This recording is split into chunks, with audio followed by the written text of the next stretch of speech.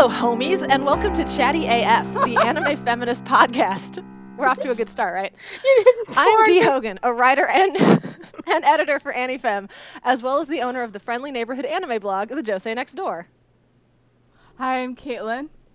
I'm the owner of the blog heroineproblem.com and a writer and contributor for Anime Feminist. Hi, I'm Vry Kaiser. I'm a writer and editor for Anime Feminist. I've died now. But you can still find me by putting Vry Kaiser into Google, where I do all the things. And today we are stumbling merrily forward in our watch-along of the 1990s shoujo fantasy, Shigi Yugi. This week's podcast covers episodes 21 through 27, which takes us through a warrior throwdown, a botched summoning ceremony, dead toddlers, and on to the end of part 1. In case you're just joining us, this is an odd place to do that, but, you know, you do you. All three of us have watched or read at least part of the series before, so we know what's coming. That said, we want these watch-alongs to be newbie-friendly, so we'll just be focusing on the events in these episodes and avoid future spoilers. And let's get the show on the road. Oh, sorry, what's up? No, in fairness, we're getting to a point where there's really only one other major spoiler I remember, so at this point the audience and I are kind of simpatico. Yeah, we're getting very close to you enjoying this experience with fresh eyes, which will be a super fun. Oh, boy! Yeah. Okay, so let's get this show on the road. There is a lot to talk about this week. This batch of episodes is basically 3 mini arcs that have kind of a domino effect on each other. So I do want to try to kind of keep things chronological and kind of discuss the plot points in order. Having said that, I was thinking over our last podcast, and I kind of realized that in our excitement about what a good boy Toski is, So good. we kind of just ignored the fact that he keeps talking about how he hates girls. And, like, clearly none of us are bothered by this because we never mentioned it, but this is anime feminist, so we should probably at least talk about, like, why that's not an issue for us. I mean, Well, it never manifests. It's all lip service. He says it, but he doesn't, like, act disrespectful to Miyaka. who is the Well, only except for girl their he really... weird, except for, like, the weird opening where he tries to, like, Yeah. kiss her and then she punches him and then they're fine. But he's, like, But, yeah. 16.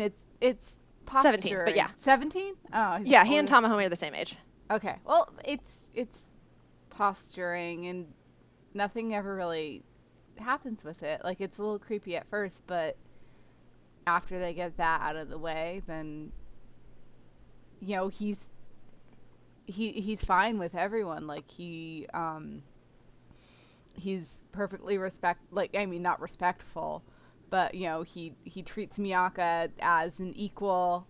You know, he jokes with her and teases her the same way he teases everyone else in the party. Yeah, he's a little bit of a jerk to Noriko, but it feels like a give and take, and they're very cute.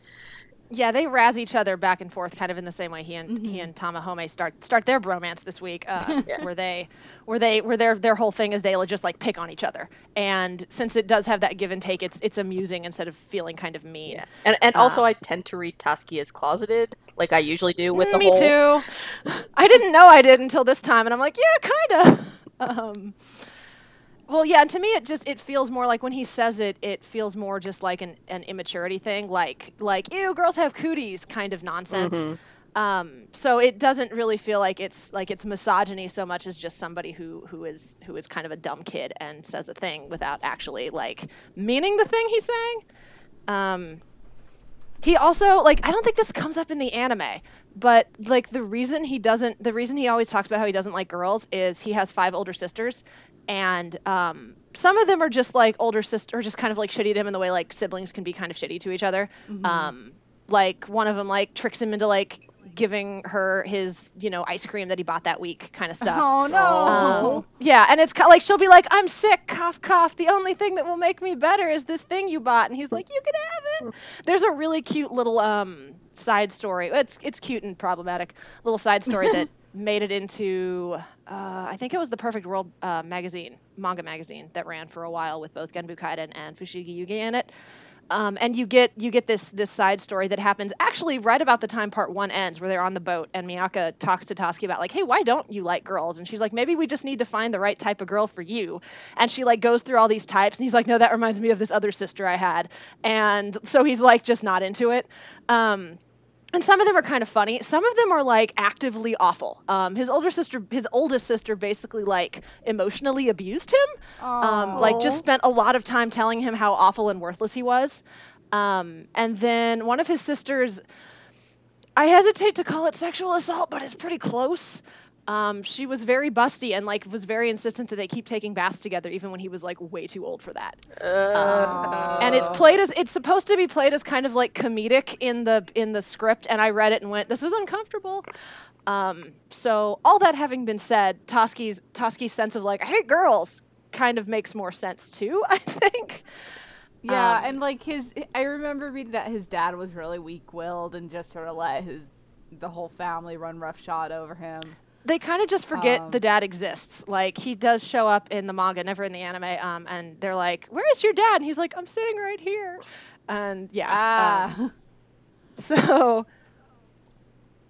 yeah, Toski had this whole like, I gotta go out and be a man thing going on when he ran off to the Raikaku bandits. And so that's kind of where he is when you meet him. And I do think he has like some subtle character growth throughout, in terms of kind of being like, well, maybe hating girls is a bit much, because he and Miyaka obviously have a pretty good relationship. So yeah, like they have a cute friendship. Grow up and grow out of it. Like, you know, he's going to have like, he honestly, like, I think he has probably some of the most balanced interactions with the rest of the cast. Does that make sense? I agree. Yeah, I think he and Noriko interact with the other characters, with like everybody, very well and very differently, which is fun to watch.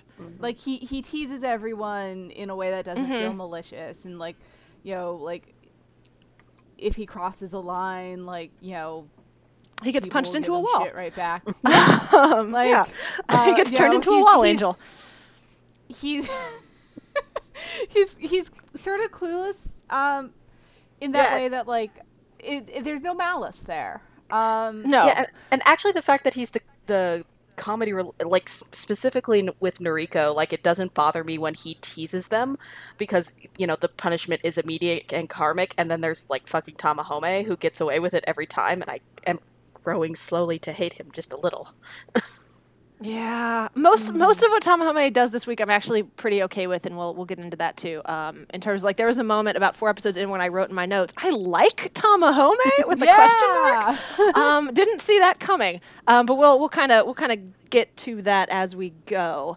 I think that was during the summoning ceremony, when he's like trying to steal everyone's power ups, and I was just having a really good time with that scene. I was like, damn it, you're fun. Okay, that was a cute scene. It was. Okay, but yeah, so I did want us to have a little conversation about that, because I felt like it was something we should at least address. So glad we did that. And with that covered, let's move back into these episodes. Welcome back to Konan Miyaka. Your arm is broken and your boyfriend is evil. You're in a really vulnerable place right now. How are you and your noble warriors going to handle that? Well, let's talk about that. I'm going to Disneyland. Caitlin?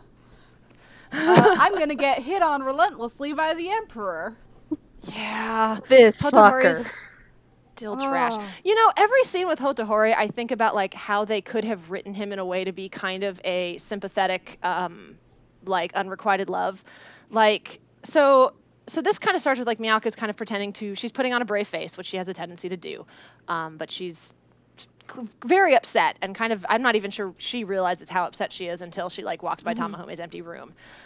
In the manga, it is very clear that walking into the pond is a suicide attempt. Yes. In the anime, it kind of feels like she's like hallucinating and does it without realizing what she's doing. Yeah, there's not a lot of power interesting to to that me. scene, I feel like, in the anime, because it feels too like the earlier scene where she was just meeting Noriko, like an accident, like you said. Yeah, no. Yeah. It was definitely a suicide attempt, and I hate that trope. Because it feels like it is, you know, even when they are rescued and like the characters are like, oh, you have so much to live for, blah blah blah. It feels like it's romanticizing. Yeah, it does. Like, Yeah. It's romanticizing the idea that like, oh no, I've broken up, I cannot stand to live, and I'm gonna tragically commit suicide Yeah. over my broken heart. Yeah, I was. And like, Well, one thing I will give and the other thing about the manga is something they establish in the manga is that the hair ribbon that she has, she gave one to Keisuke, and that was going to be the way she could get home if she had to. So in the manga, she loses the hair ribbon in Kuto. So as she's walking out in the rain, she's thinking, Tamahome's gone. Yui hates me. I have no way of getting home, and we can't even summon Suzaku because one of our warriors is functionally dead. So in the manga, it feels more like there is nothing, like I've lost everything. It's not just like, oh, I broke up with my boyfriend. yeah, And so I think it's more powerful in that sense, but I think that's also why it being a suicide attempt in the manga makes more sense, whereas in the anime it's more Right. like she just kind of, Yeah, I don't know, like it's half asleep almost. Yeah, Yeah. I was watching this batch of episodes with my partner who does not care for this show, but she pointed out that that section is essentially the cliff diving scene from the second Twilight book, where she's so sad and depressed. yes, that's what I was thinking yeah, of. Yeah, the way they play it in the anime, especially, I think Yeah. it reads that way. Yeah, Clearly, Stephanie Meyer is a big fan of Fushigi Yugi because Fushigi Yugi came first. Yeah. Well, and the thing about it is like Hotohori rescues her, which is great. And there's a version of the scene afterwards where he could be like, I know you feel like you've lost everything, but you still got me, you still got the other warriors. We're here for you, whatever you need. Right, Like, we'll and he find would have a been way. like, oh, what a sweet guy. He loves her and he's being supportive. But no, that is not how that scene goes. No, of course not. The way that scene goes is Hotohori, not only does he pretend like he's been bottling up these feelings for her forever, Oh my god. which Ugh. every time That was Tamahome so is gone, he frustrating makes to out me. with her. That was so frustrating to me because he's acting like he's been like trying to conceal his feelings and fight them off, and he's like, oh, I can't fight this feeling anymore, and I can't remember what I started fighting them for. Thank you. No, but like he acts like it's just been this big secret that he's been concealing and no one has any idea, but he's been very upfront and very aggressive about him the whole time. Yeah, yeah, and it's just really irritating. It's a, yeah. I don't know. There's a version of this world there's a version of reality in Hotohori's head that is like slightly to the left of the real one, and he seems to think things did not go down the way they actually did. And he continues to not make things better. What were you gonna say? Oh, either that or he assumes that Miyaka has the collective memory of a goldfish, and now that Which, to be fair, He did just find her in a lake, Doesn't seem too so like he's gone now, maybe she forgot that I had the hots for her. I can try this it's again, been right? so long. And I know part of that is also that time is not well established in the anime. Like, they were traveling for a while, and I think the last time he macked on her was like right before they met Toski.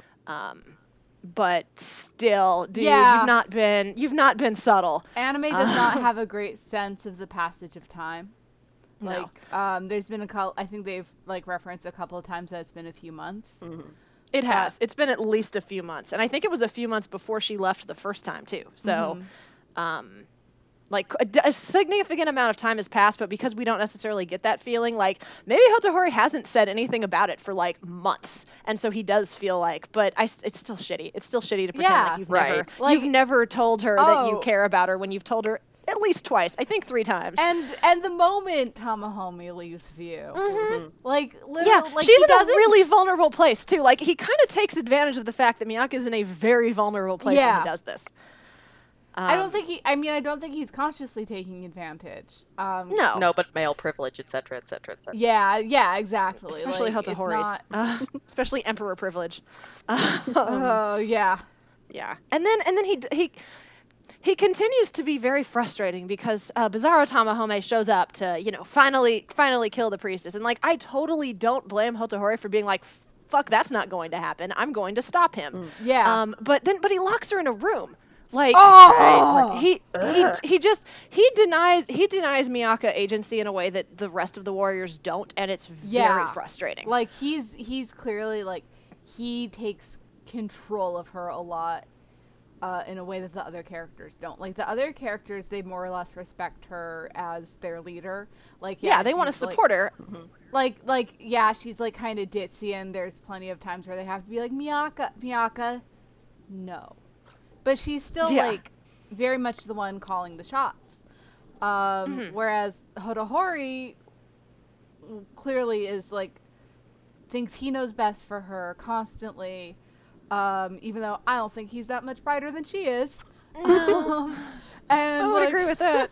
and like so he's just trying to control her all the time, and Yeah. I'm sure it has to do with him being like, you know, the young emperor of a country, but like it's so not okay, and like I can't believe it. And he's treated in the narrative like some tragic romantic hero who's just Yeah. hiding away, Yeah. I think that's without ever Yeah. being the called out. the most uncomfortable part is that, like, we're implicitly supposed to feel for these actions he takes. Like, if he was just like the shitty guy who clearly didn't respect her as a character, we could work with that. But no, Or if he grew, like if he's, because they kind of set it up like there's going to be an arc with him, like early on when he's like, I'll order Noriko to get along with you. And Miyaka's like, you can't order people's feelings, dude. I mean, it at feels the like that's same supposed to be an time- arc, and there kind of is, and we will talk about that after we get through the Bizarro Tamahome stuff. Yeah. Because I do want to talk about that kind of final scene Miyaka and Hotohori have together. But there's not. It doesn't feel like there's, because it feels like he's still doing a lot of the stuff that is frustrating about in terms of like not letting other people make their choices. So he locks Miyaka in a room, and Miyaka, not one to sit passively by, bless her for that, if nothing else, climbs out of a window to see if she can have something to do with this, see if she can stop this fight. And she kind of stops the fight by distracting Bizarro Tamahome long enough for Hotohori to stab him through the middle. Yeah. And then, you know, offers her life up so that... Why does she offer to let him kill her? Just because he's dying, just and she 'cause? basically she's freaking out. She's freaking out about the fact that this guy she loves is dying, and she's like, fine, you can kill me, but you have to get better. Like, you have to. I need you to. Basically, it's this sense of like, I don't want you to die so much that I'm willing to risk I'm willing to die to make that happen. And obviously that has a lot of issues. But I feel like they both do that. Like, I feel like Fushigi Yugi really plays on this idea of, I guess, sacrificial love. I'm not sure if that's quite the way I want to word it, but that's the words that came out of my mouth. Yeah, which so. I'm not super huge on as a theme. No, I'm not either. But I don't know, in the moment of Tamahome bleeding out on the steps of the palace, I sympathize with her. Like, I get why that is her reaction. Like, I'll like bargaining. Like, I'll do anything. I just don't want you to die. I guess. I just, no, like honestly, like that trope has sort of, since I left my teen romantic phase, been one of my big, like, irritants.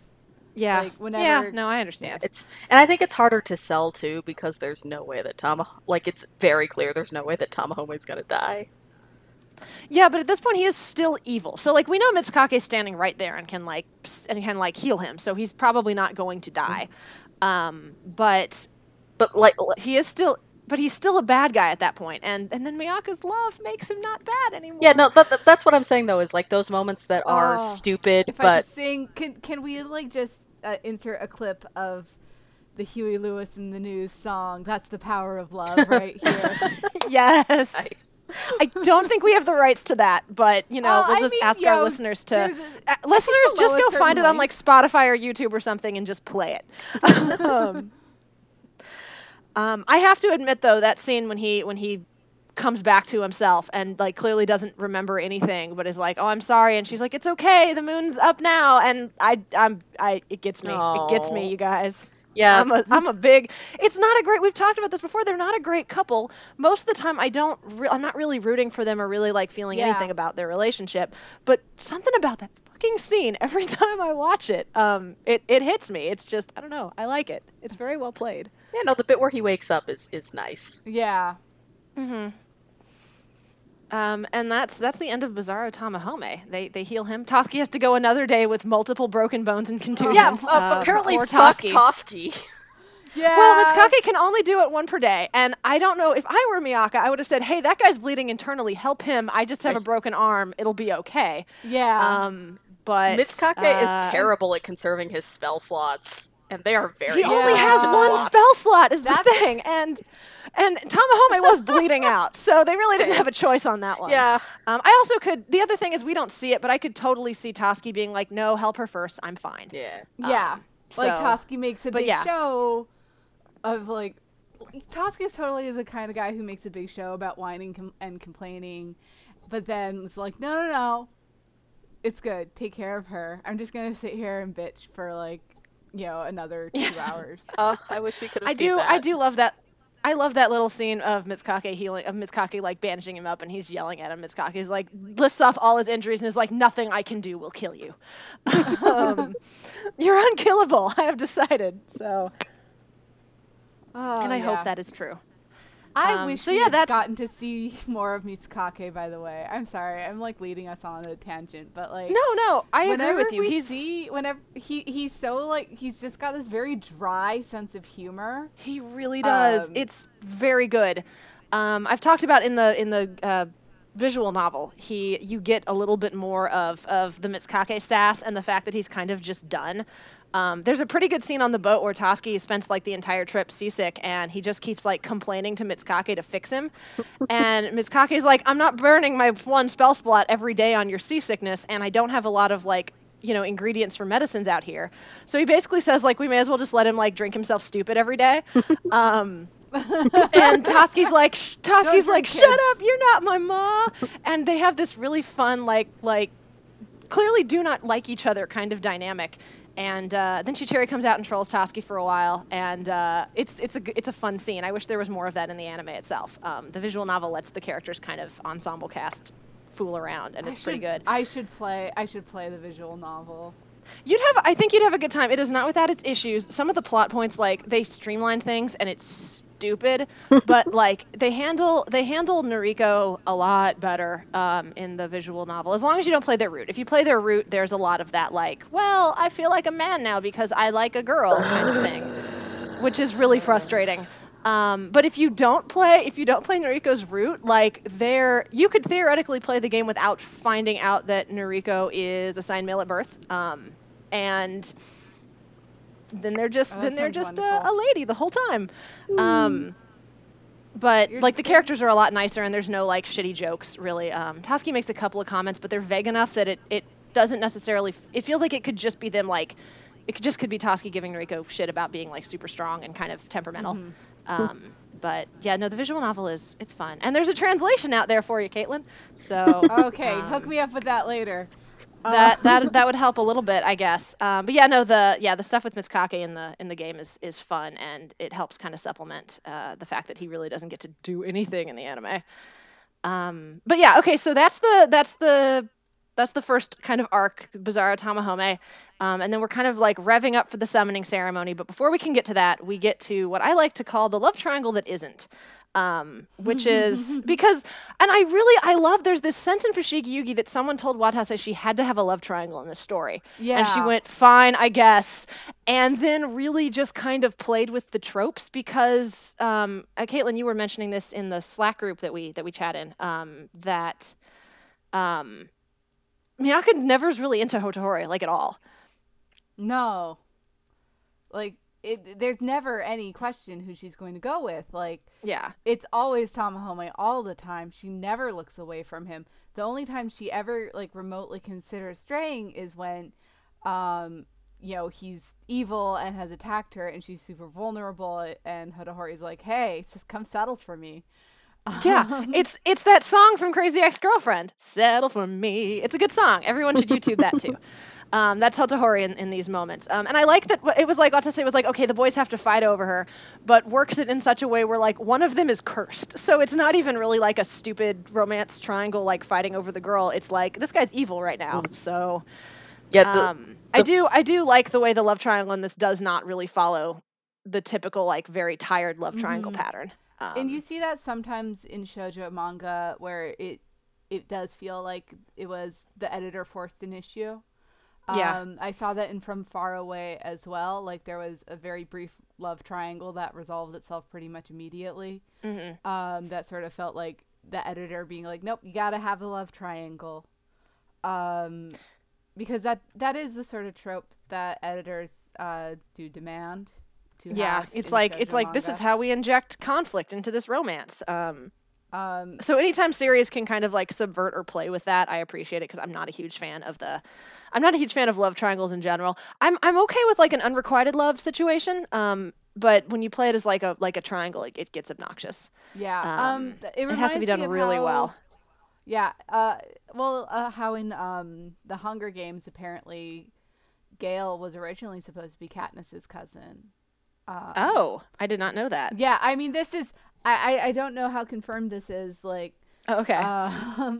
But like I read a thing on the internet, which we all know is the most reliable source of information. Yes. I mean, I'd buy Gale- it because all of his scenes that are supposed to be romantic feel super forced. Yeah, but Yeah. like Gale was supposed to be Katniss's cousin, but the editors were like, "Hey, you know what's really popular right now? Twilight. You know what Twilight has that people like arguing about? A love triangle." A garbage love triangle. Um. Yeah. So Okay, we shouldn't so- go down that. I was like, I'm about to launch into a Twilight rant. No one wants to hear that. It's been years. No. It's not even really relevant anymore. No. We can slide past that. Yes. Okay. So I did want to kind of talk about it's the one scene where I think Hotohori does a not terrible thing. Miyaka goes to talk to him before the summoning ceremony to basically be like, hey, so this is probably obvious, but like I'm not into you, and Tamahome and I are together, and that's kind of how it is. And she frames it in a way that is very, I think, relatable in that she apologizes for not Yeah. liking him back.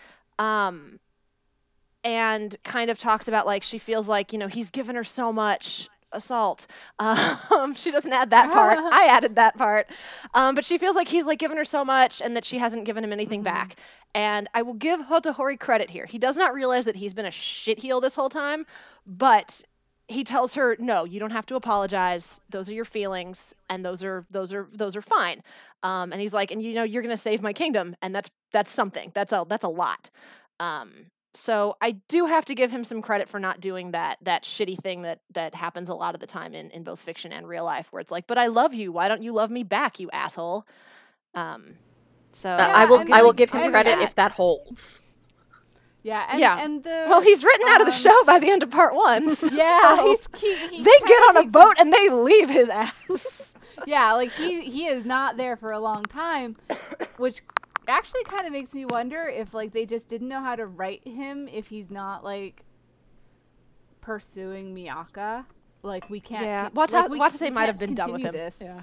We can't Yeah, continue. but this he has love so many triangle. other great character traits, like he's very vain. pretty He's hair. very entitled. He has pretty hair. He does have pretty hair and stupid shoes. I mean, that's just historical. I know, but they're still stupid. Yeah. So I was watching that scene, going, "Well, Hotohori, you done good there. I'm kind of proud of you for at the very least not like not blaming Miyaka for not wanting to hook up with you. And I do." The flashbacks of him, like, as we've talked about, like the fact that he's put her on a pedestal and he's really in love with the idea of the priestess of Suzaku and not with Miyaka herself, and how that sucks, and it's probably one of the main reasons Miyaka doesn't like him. But the flashbacks of him as a lonely little kid do make me feel I find him a little pitiable, because he's like, maybe someone will love me for myself and not for like this title I have, even Yeah, though but he does that to her. That's so And I don't think he hypocritical. It Like, really he's is. literally loving her because she is the priestess of Suzaku and not who she is.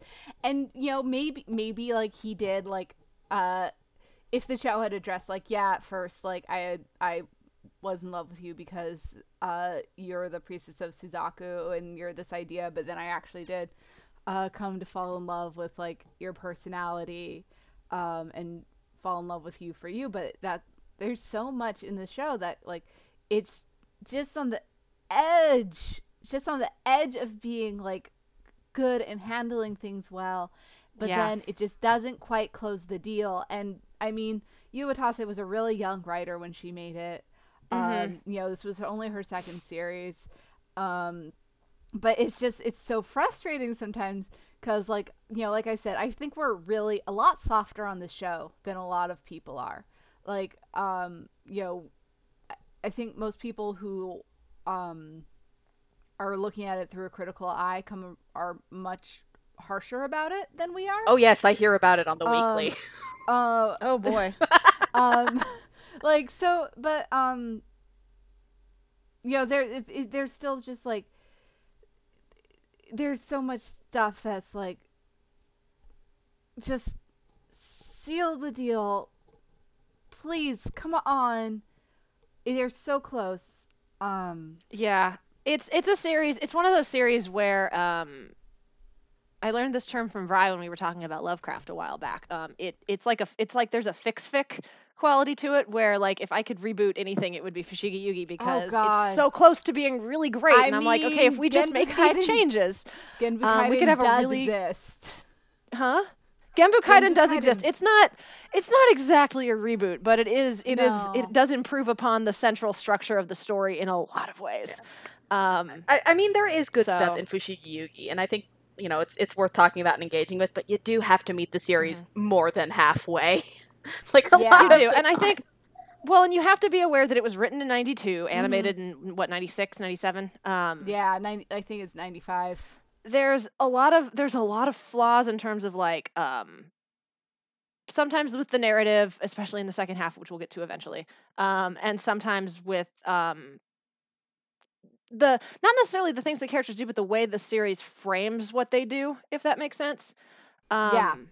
Like it's okay to have characters who are kind of shitty, but then if you don't, like, if you act like that's okay, then you've got a narrative flaw. Yeah, But there's a lot of emotional honesty and rawness to it, which I think is what drew me to it. And still, like rewatching it now, I'm like, there's still a lot here to like, as long as you kind of go into it going, okay, well, Yeah. it's messy. It was written by a 22-year-old. It was written in 1992. It was this, that, and I think that helps a little bit. Or that could just be nostalgia talking, because I do. I mean, I still have fond memories of it. Yeah, I completely agree. agree. Because, like I've said, I was 12 when I started watching Fushigi Yugi. And I think that rawness was what drew me to the series, and I think Fushigi Yugi is majorly instrumental into me becoming a longtime anime fan. Same here, for sure. Because there was this this edge to it. There was this emotionality to it that you really didn't get in, like, American cartoons so much.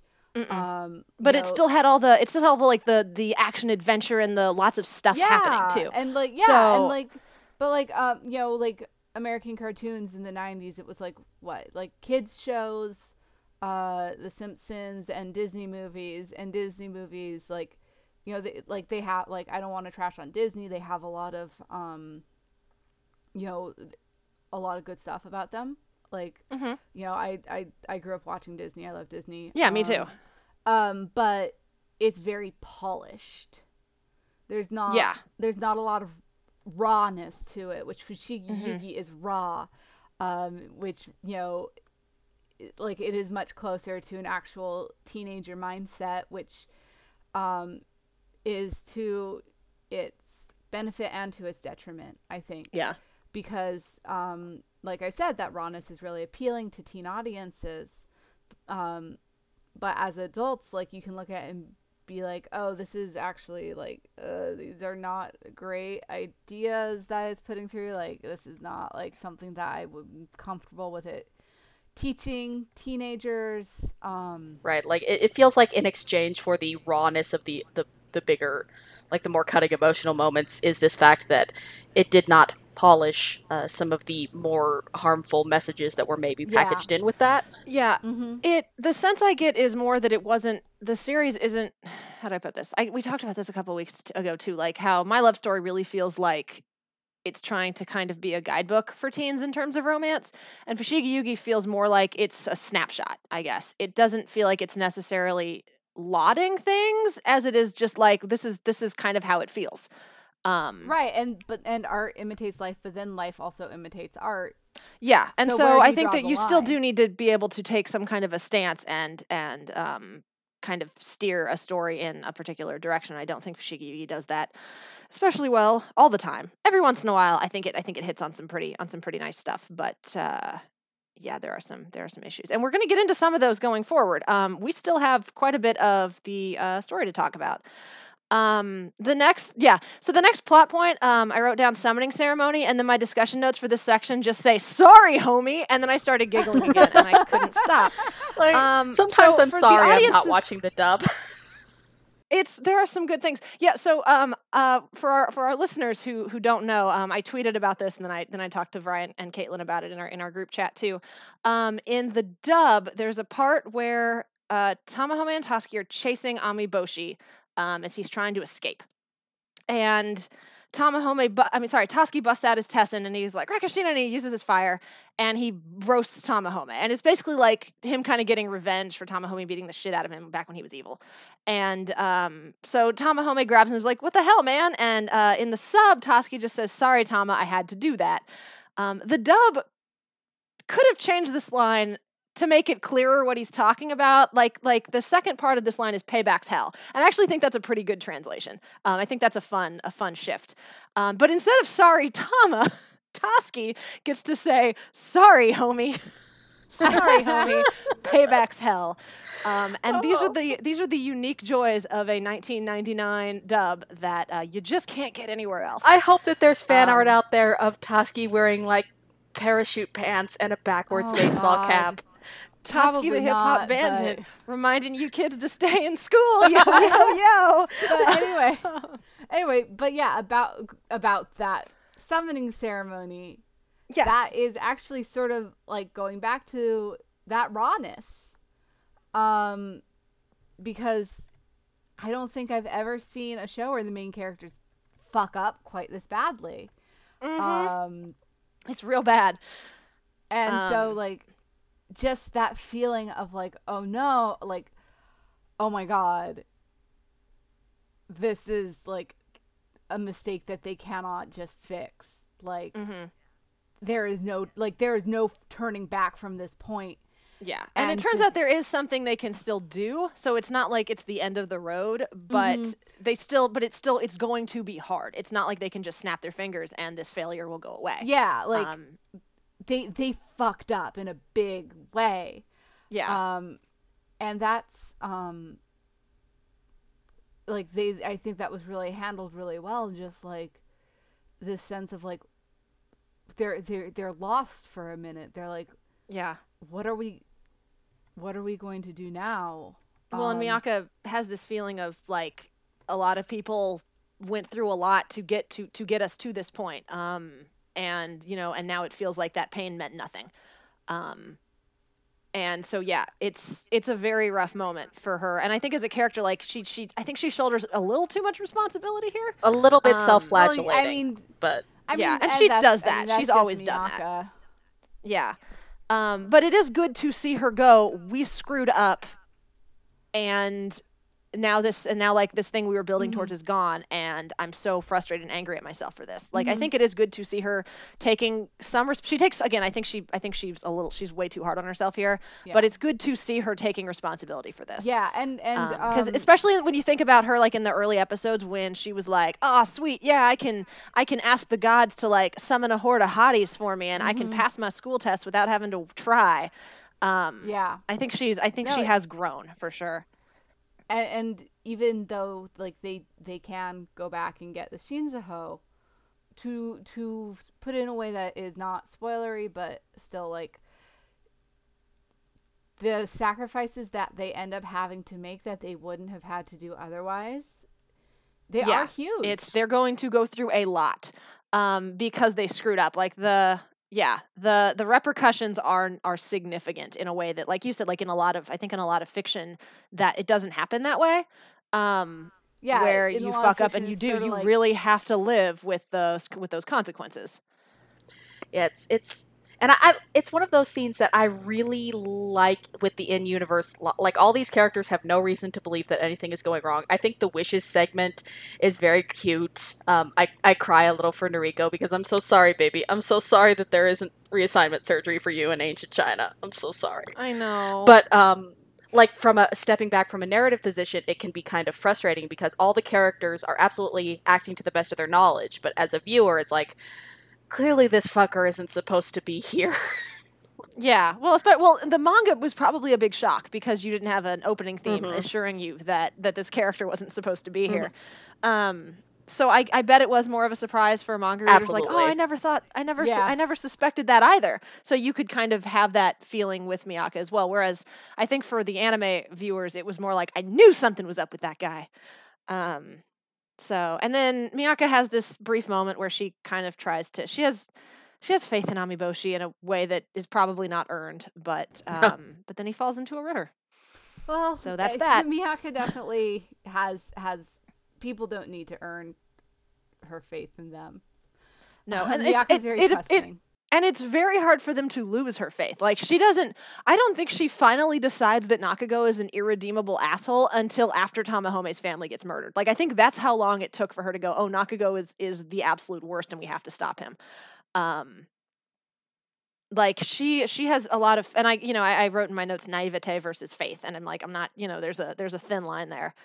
But she's very convinced that they can talk Amiboshi down off this cliff. And fun fact, in the visual novel, if you get a couple of favorability points with him, you can. Huh. And he turns himself in and becomes a prisoner of war. And then Tsuboshi doesn't murder anybody. Oh. And it's great. Oh, so there. It's great. He actually doesn't murder the kids in the visual novel. The visual novel was like, that's a bit much, y'all. Yeah, that but was.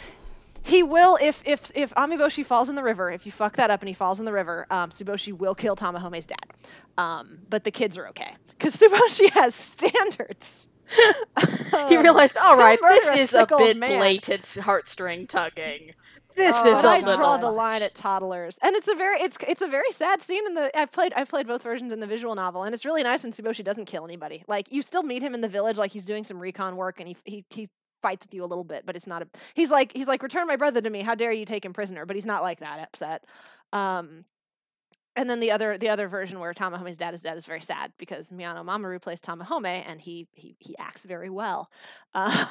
So, but then the kids comfort him, and they have a little, it's kind of sweet in its sadness. So he's able to take his family back to the capital, and the kids don't die, and it's nice. Yay. But Oh, good. This that is does not that happen in the universe. anime. No, this is not that universe. In this universe, Amiboshi falls in the river, and a lot of toddlers die. But we will get there. The other thing that happens in this little bit is Chiriko joins the cast. Chiriko is played, the actual Chiriko, please stands up. And they are, he. So when I watched the anime, I was convinced Chiriko was going to be a girl based on the character design. And then they started talking, and I was like, oh, it's a girl. And then they were like, he. And I was like, oh, okay. So I still have this part of my brain that wants to use the pronoun she on Chiriko. But he joins the cast. He is played by Kawakami Tomoko, who you will know as Utena. Rest in peace. Rest in peace. As soon as I heard her voice, I got real happy, and then I got a little sad too. But yeah, so Kawakami Tomoko joins the cast as Chiriko, and I really have nothing else to add. Chiriko doesn't really get much of an introduction. Oh, God, he doesn't he's do very anything. smart. No, He's very smart. He saves them with a leaf whistle, and I guess he kind of helps Hotohori plan their trip up north, and that's about all you get out of him this week. he was like the next town over and is psychic, but couldn't think to get there like an hour earlier. I know. He's not. Right? He's not psychic. He's very intelligent and can read the stars, which in this universe means that you actually can predict the future. But he is not. He's not actually psychic. He's just a genius. And so the anime does a very bad job of establishing this. So I'm going to go ahead and talk about it here. But Chiriko's symbol, because he's only 13. He doesn't have a good grip on his powers, and his symbol disappears and reappears like without his say. And when it's gone, he's just a kid. And he's actually more immature than a regular 13. Yeah, he's not a kind very of because bright he's kid. leaned on his intelligence. So he's not very bright. And he's kind of a crybaby. And in the manga, at one point he admits, and again, this isn't in the anime, so I'm not spoiling anything. At one point in the manga, he admits that the reason he didn't show up early wasn't because he was busy studying. It was because he felt like he wasn't good enough yet because his symbol kept flickering in and out. So he was like, "Oh, I shouldn't join them just yet. I'm not quite ready." And he kept kind of pushing it back, and then finally went, "Oh shit, they're in trouble. Now I have to go." That would have been nice to have been included. Yeah, it's a good little bit of character development that again the anime doesn't ever really address, and it comes up later in the manga, like quite a bit later. But again, I didn't feel like it was a big deal for me to mention it here since it's not in the anime. Um, yeah, Chiriko doesn't have a lot to do, so I don't really have anything else to say about them unless you guys do. Him. No, like he Okay. does nothing. Like he shows up and then we don't see him again. Like he barely Yeah, even spends he any time on camera. Yeah, he doesn't even really get any cute scenes. There's one scene where Noriko teases Toski about how he could learn a thing or two from Chiriko, um, and devote himself to studying. But I don't even think Chiriko's in that scene, so you don't really get. Chiriko and Toski end up having kind of a cute little friendship in the manga that doesn't really show up in the anime, which is kind of a bummer. Um, but it's very like in the margins of the panels, um, but yeah, keep an eye on glimpses of that in the anime because blink and you will miss them. But that's Chiriko, which is a shame because I think both Chiriko and Mitsukake could have been really kind of fun characters, and we have thus far anyway. I don't want to spoil too much. We haven't gotten much from either of them, which is I will say it's a before we big cast. So like very briefly before we move on to toddler murder, I love the Star Festival scene, and I just want Oh, every yeah. episode to be It's- Noriko and Toski's rom-com because I love them. it There's is a lot of- delightful. Yeah, there's a lot of really good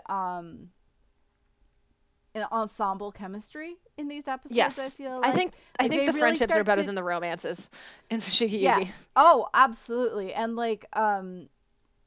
because they really start to nail, and like they're still, poor Mitsukake and Chiriko standing on the sidelines, not really participating in like No. anything, not being invited along. It's very sad. But I mean, Chiriko's a child, mean, Mitsukake's well, an adult. I like to imagine that Chichiri and Mitsukake were like drinking sake on a porch somewhere, Yeah. just chatting. Good. Chatting about their dead girlfriends. Yeah. but like they um, really like, the rest of the group, they really start to nail their interactions, and they really feel like friends. Like yeah. they don't like early in the series, one of my complaints is how Miyaka and her friends interact with each other. Like her friends, I think, are like too mean to her. Like it doesn't. And there doesn't seem to be a give and They're take. just there's no give and take. They're just kind of like teasing her for being dumb. Yeah, all the and it's time. not like she's teasing them back. Like, because some Yeah. friendships are kind of just built on like teasing or arguing. Oh, or, yeah, I mean, I don't absolutely. think there's anything wrong with that. I definitely have friendships like that. But it has to be back and forth, or it's just mean. Like my 5-year relationship is is founded on us like aggressively flirting by teasing each other. Like Aww. but yeah, so here we really start to get a sense that like they're teasing each other back and forth, and there's a lot of affection there, and I really yeah. I was really appreciating it during these episodes because I kind of have spent the last few years sort of dragging Fushigi Yugi for a lot of its character writing and a lot of its dynamics, and I forgot that like there are parts where it's really good. And once again, this is a major part of the show that I fell in love with when I was 12, 13 years old, is that like the characters seemed like they genuinely had fun with each other. Oh yeah, I did not give really two shits about Tamahome Miyake even as a 13-year-old watching this. But I loved the side characters and I loved their dynamics with each other, and I just wanted them to hang out forever. Yes. So yeah, no, I agree with that. Although, sorry, what were you gonna say? Oh Frank? no! Please say it because mine was going to shift a little bit. Oh, I was gonna shift us too. I was going to say that we're not at dead toddlers just yet. Right, we have. Yeah, because like you mentioned Chichiri's dead girlfriend, and I like dead toddlers are so omnipresent that I forgot that this was also his sad backstory moment. Chichiri's Advice Corner and Backstory Bodega. Yeah. Okay, I do want to talk about that. I guess we can. No, I want to talk about that after we talk about one other thing. Because it'll dovetail into some other stuff. So we'll put a pin in that and we will get to Chichiri because y'all know I love talking about that boy. He's a good boy. So It's your boy, Chichiri. it's your boy. No da. So before we get into that, I do want to talk about Taitsukun pulling Miyaka aside and telling her she's got to keep it in her pants. This fucking Um, subplot. Yeah.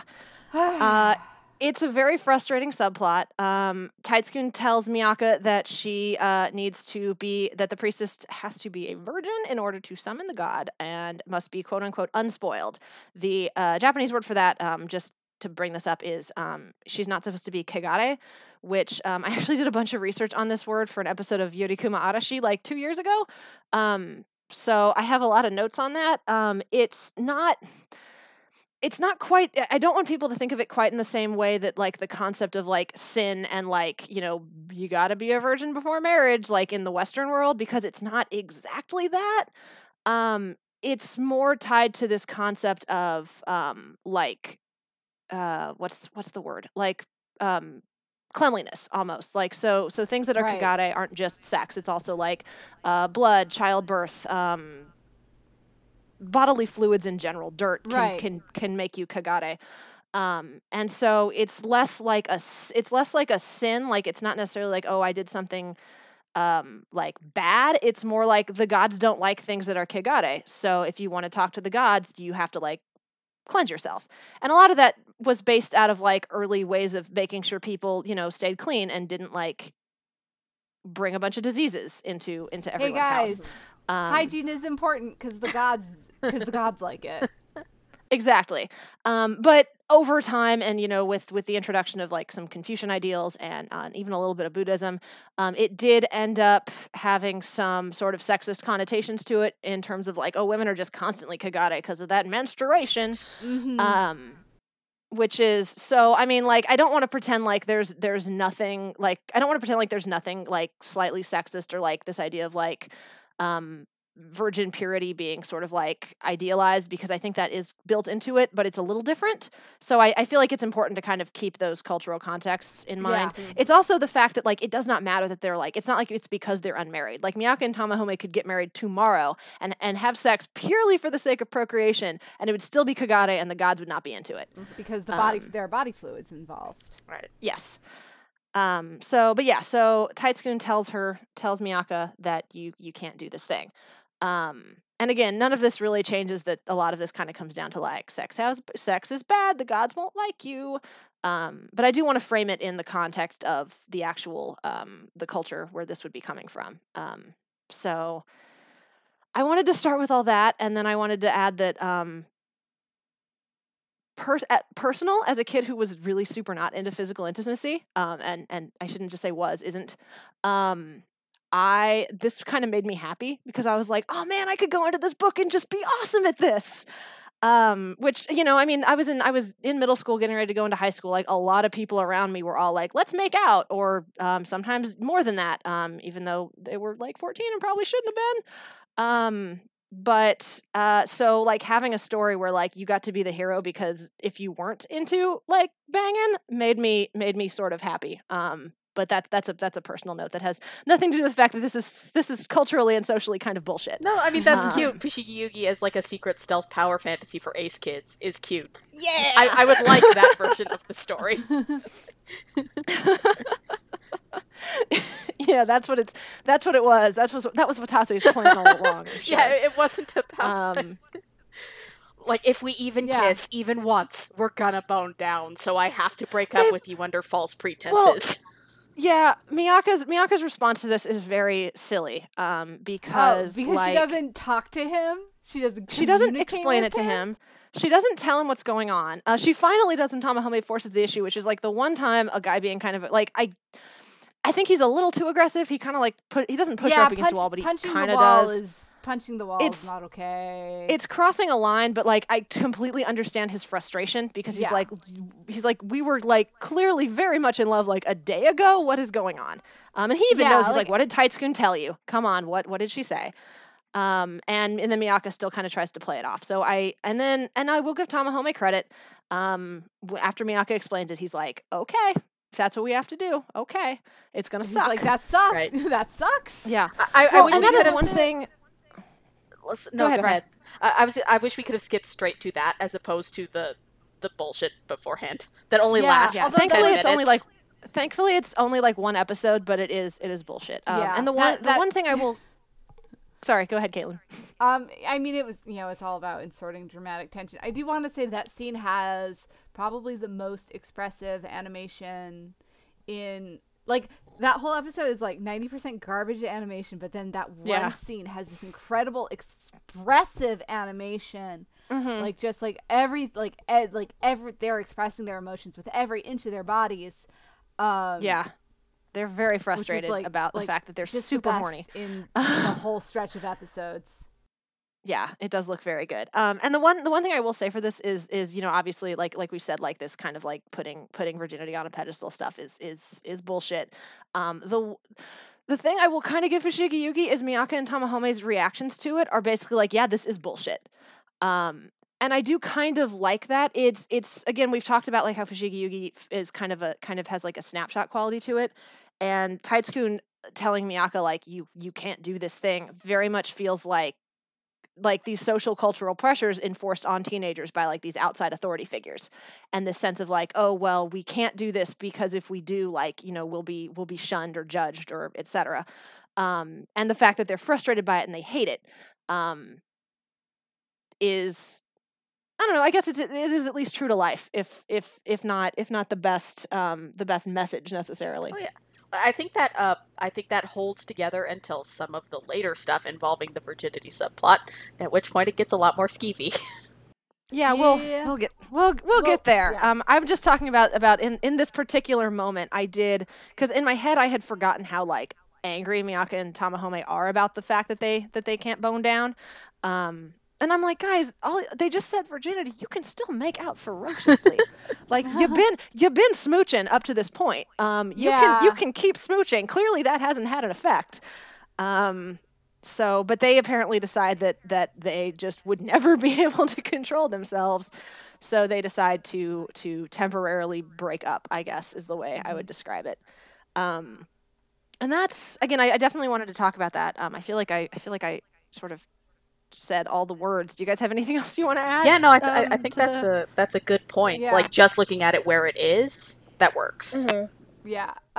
Yeah. And I did want to talk about the the scene where Chiri's fishing and Miyaka just sort of comes over and sits down next to him and starts talking about like her what she's been going through. I think is sort of the most emotionally honest part of this, one of the most emotionally honest scenes in the whole series, because like she's very much about keeping keeping up a brave front until like it cracks, and then it's all like kind of histrionics. Everything like everything is just like very, very strong with her. So this quiet moment where she actually sits down with him and talks about calmly what she's going through and her insecurities and like how hard it is for her, but she's not like weeping and wailing. I really like that sort of like quiet moment. And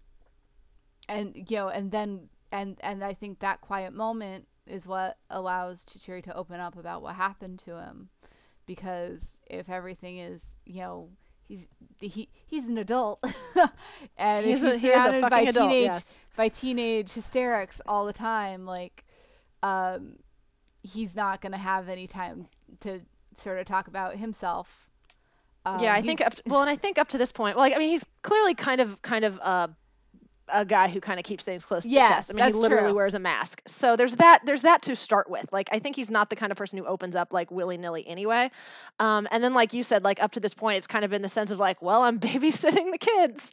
No time for me. And I think he opens up as much to kind of help Miyaka as he does. Like, I don't think this is for him at all. Like, he's like, I feel comfortable enough to tell her this thing, but I'm also telling her it kind of to give her almost a worst case scenario, and then to say like, the communication is important and not lashing out, and so like good on you, kind of. Yeah, just this quiet moment of mentorship, which I thought was really nice. No, I think it is. I think there's a lot of really good stuff that comes out of it. I think Miyaka vocalizes a lot of things we've talked about her character, like how she kind of wishes she had a mask that she could wear to smile all the time, which is very much that part of her that feels like she can't tell anyone about, like when she's upset. And how she talks a lot. She talks a couple of times in this episode about this idea of like, is it asking too much to want to have both Tamahome and Yui, to both want to have like a close romance and a close friendship.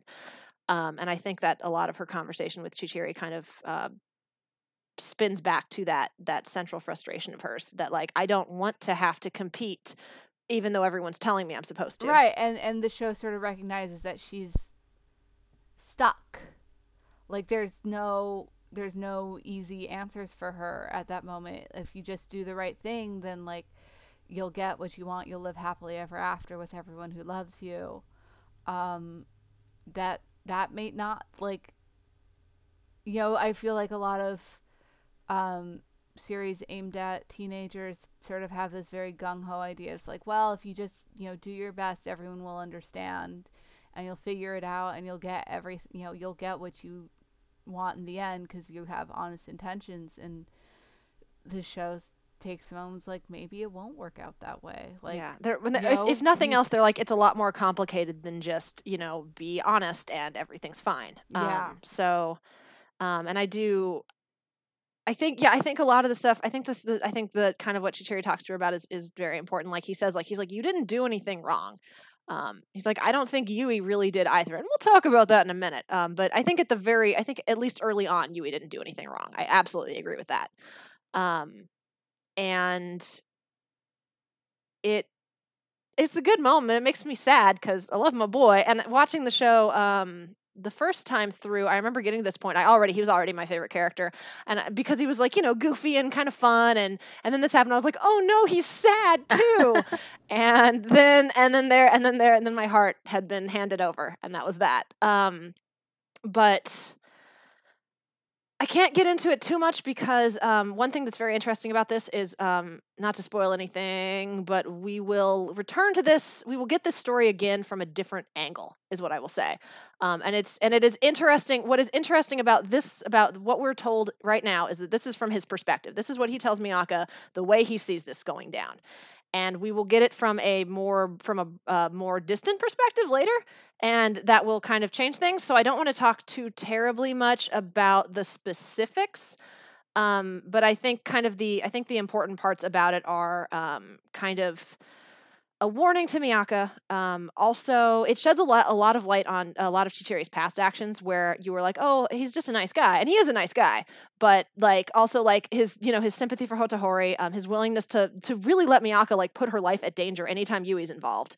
Um, like when Miyaka gets captured, he's like, Yui's not going to let her die. It's fine. Don't worry. I think a lot of that sort of comes into light when you get more of his own kind of backstory experiences, and this sense of like, I would like these kids to not make the same mistakes I did, if I can do that. So this is why it's important to have a mentor figure around. The one thing he does say that I did sort of highlight is, he makes a point of like, basically like, he says, whichever one you take, you'll lose the other, which I think is very sharply colored by his own experiences, and is kind of what Miyaka is trying to avoid. So I think kind of the question going forward is if Miyaka is able to find a way where you don't have to choose between love and friendship. Like if there is a way to bridge those gaps and find a way to repair both those relationships. Um, and the final, like, really important thing he says is, I guarantee Yui loves you. Um, and that's why in the end, I think the two of you will be able, this will work. You'll be able to save her. And I think that's what Miyaka needed to hear in that moment. I think he says some stuff that she needed to hear that's like harsh, but then he also tells her some things that are true that she maybe didn't know. And I think that one's really important because at this point they are going to be directly competing for these Shinzaho. Um, and So it's going to be harder and harder for Miyaka not to see Yui as like an enemy. And so having that assurance from somebody else who has kind of met Yui, um, I think that's good for her too. Well, and it's set up as a Um, nice contrast to the Yui scene, which is essentially the same mentor pep talk, but relentless gaslighting. yeah, Nakago Ugh. is terrible. There's a lot of kind of interesting mirror work done this week between Miyaka and Yui. Like there's the moment early on where um, where Hotohori kind of starts to mac on Miyaka, and then like Bizarro Tamahome is macking on Yui, and it's like they're very similar looking scenes. Um, and then like you said, like with the different mentors, and it's like, oh, one of these mentors is a good person, the other one is the worst. Not even Which a is fun a trash big boy, problem. just an asshole. No, Nakago's Watase likes him for reasons I do not comprehend. He's terrible. Because he's Um, pretty. No, but You can I tell. mean, You eh, can tell when she likes a villain character because they're pretty. yeah, maybe that's it. But I did okay. So actually, I think this is a good. Sorry, did you have anything else to say about no, no, that there's nothing Chihuri more we sequence we were can. discussing? No, I think you guys covered it like well. Cool. I like that. I like that scene a lot, and he is my. It's possible I've seen that scene like an obscene number of times because it's possible I wrote a lot of fan fiction. Oh, But anyway, that's neither here nor there. No, I think that's a good dovetail into Yui and the stuff going on in Kuto, which we haven't had a chance to talk about yet. And then finally, we will cap with Dead Toddlers. Um, the event you've been waiting but yeah, for. I do want to definitely touch on Yui and her Seiryu, her trash Seiryu her garbage Seiryu family. That's better. Trash can be good, garbage is not. So um there are two kind of things with Yui that I was personally kind of wanting to discuss. One of them was um I think the series walks a very careful tightrope with this idea of like feelings versus actions, I guess is how I would word it. There's a moment when Tamahome's leaving, when he's no longer Bizarro and he's leaving, and he says to Yui, he says, "I sympathize with what happened to you, but I can't." And he uses the word "yurisu," which the subtitles translate as "forgive," but I think it's probably better to be something closer to like, "I can't excuse what you've done," Yeah. like to me and to Miyaka. Um, and I think it's really easy when you have characters who have gone through the kind of trauma that Yui has. I think it's really easy to either completely vilify them or completely woobify them and make it like, oh, nothing they do is their fault. Poor babies, they're just acting out. It's a real careful tightrope, but I think Fushigi Yugi is trying to walk this line of going, no, what happened to you is absolutely terrible. That having been said, she did drug this guy and force him to kind of become like her love slave. Um, like and with that's not cool. Like your own Not just cool. because you're like your own hurt does not excuse you hurting others. I think Right. right. is what's sort of happening there. Yeah, and I think that it's interesting, like because he's talking specifically about what she did to him, which is definitely an action she takes on her own. Because like I'm so I'm so almost defensively Team Yui at this point because I just like her so much. But and like yeah, like she pulled some bullshit with Tamahome, and I think that's yeah, she broke up their relationship and she tried to override somebody's own will because she liked them. But then a lot of the larger action she takes, Nakago is always around pushing her to do things against her better Yeah. judgment. Yeah. No, and there's absolutely an aspect of a lot of Yui's character in that she is being manipulated and gaslighted, as we have talked about by a what like I think Nakago's like 10 years older than her. I mean, he's in his 20s at Yeah. least. He might not be quite that much older. He's. Um, I think he's like the by by oldest character. by an adult. I mean, she is, but my point being like by an adult character who is, who is very much like every scene we see of him, he is working her in some way. Yeah, like Um, whenever he says something to her, the scene ends with him sort of smiling sinisterly. yeah, pretty much. Um, so and again we always we always have like a Yui watch, like Right. is the show turning her into like a straight up villain, um and and how does that play into like what we know about her as a character, and then like, or is it, and I think at this point she doesn't read like as nothing but a victim, which I think is good, but I also don't think she reads like a villain, especially after like that conversation Miyaka and Chitiri have. I think that conversation really frames it in kind of a way of like, there's a lot going on here, but she's not a bad person, and she'll be like you can still help her and get her out of this terrible situation, Yeah. hopefully. Like Um, it's she's done bad things that are unquestionably bad things she should atone for, but yes, she hasn't done anything unforgivable because like yeah, Miyaka I and would agree with Tomohome are that. together again now. I mean, he They are. died, but And she's 15, so I mean yeah. he bled out a little bit. He didn't actually die. Um, he was only mostly dead. I've learned from the Princess Bride there's a big difference. Um, but and I mean for all that Yui is she's very kind to Tsuboshi after he loses his brother. Which I think is a good scene to have there is Yui being like, I Oh, completely speaking understand of, the trauma you're going through. Go ahead and cry. Like I think Yui needed somebody to do that for her and they yeah, didn't.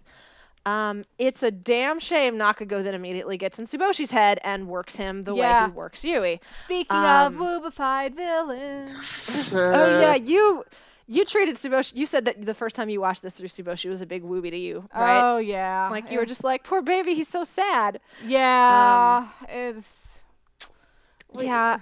Once again, it goes back to I sympathize what happened to you, but I can't excuse what Right. you Like did. Um, speaking of bad versus unforgivable actions. Yeah, I think which hey, actually this is the segue, you guys. We found the segue. Nakago uses Tsuboshi's raw teenager feelings to spin them into the most destructive possible outlet. Um which again does not I'm not again just because Tsuboshi's being manipulated does not excuse what he does. mhm. So Tsuboshi decides that he's going to go to Tamahome's house and murder his entire family. Yep. And then we, the audience, get to experience that basically like as it's happening a little bit. So here we are, guys. Here we are at the end of part 1, Dead Toddlers. Thoughts? I kind of find it relentlessly emotionally manipulative. Like, I find the scene where he's Yeah, burying them a Yeah. lot more effective than the actual dying toddler Yeah. moment. It is. No. The actual dying toddler has I don't think it's ever maybe the first time I watched the show it got me. But hate Yui Ren.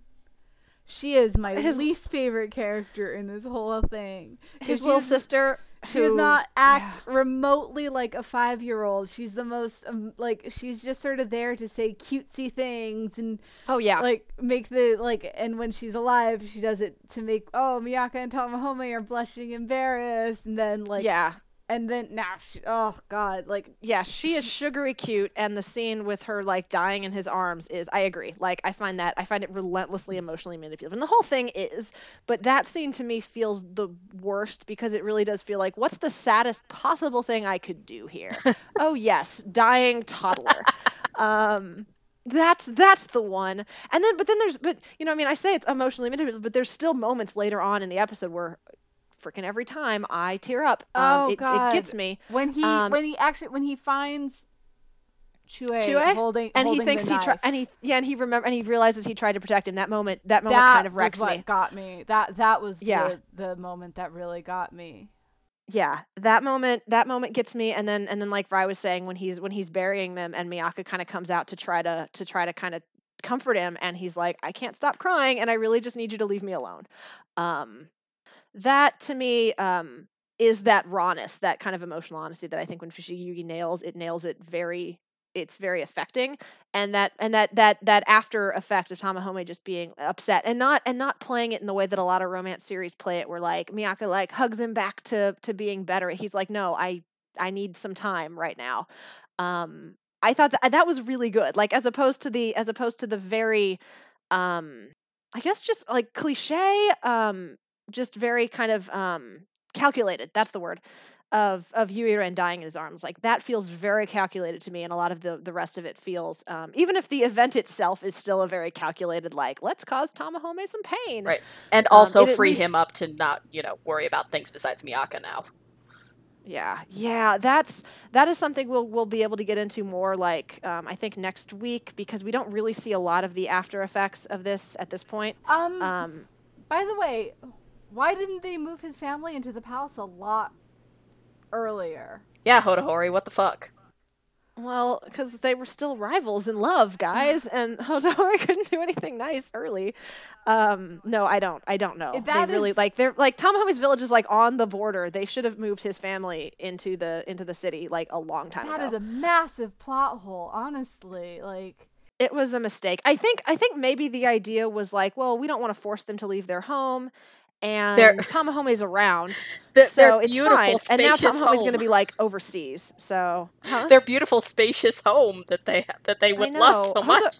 Well, I mean, it's still home. I'm sure they've all grown up there. I'm sure they would be loath to leave unless it was,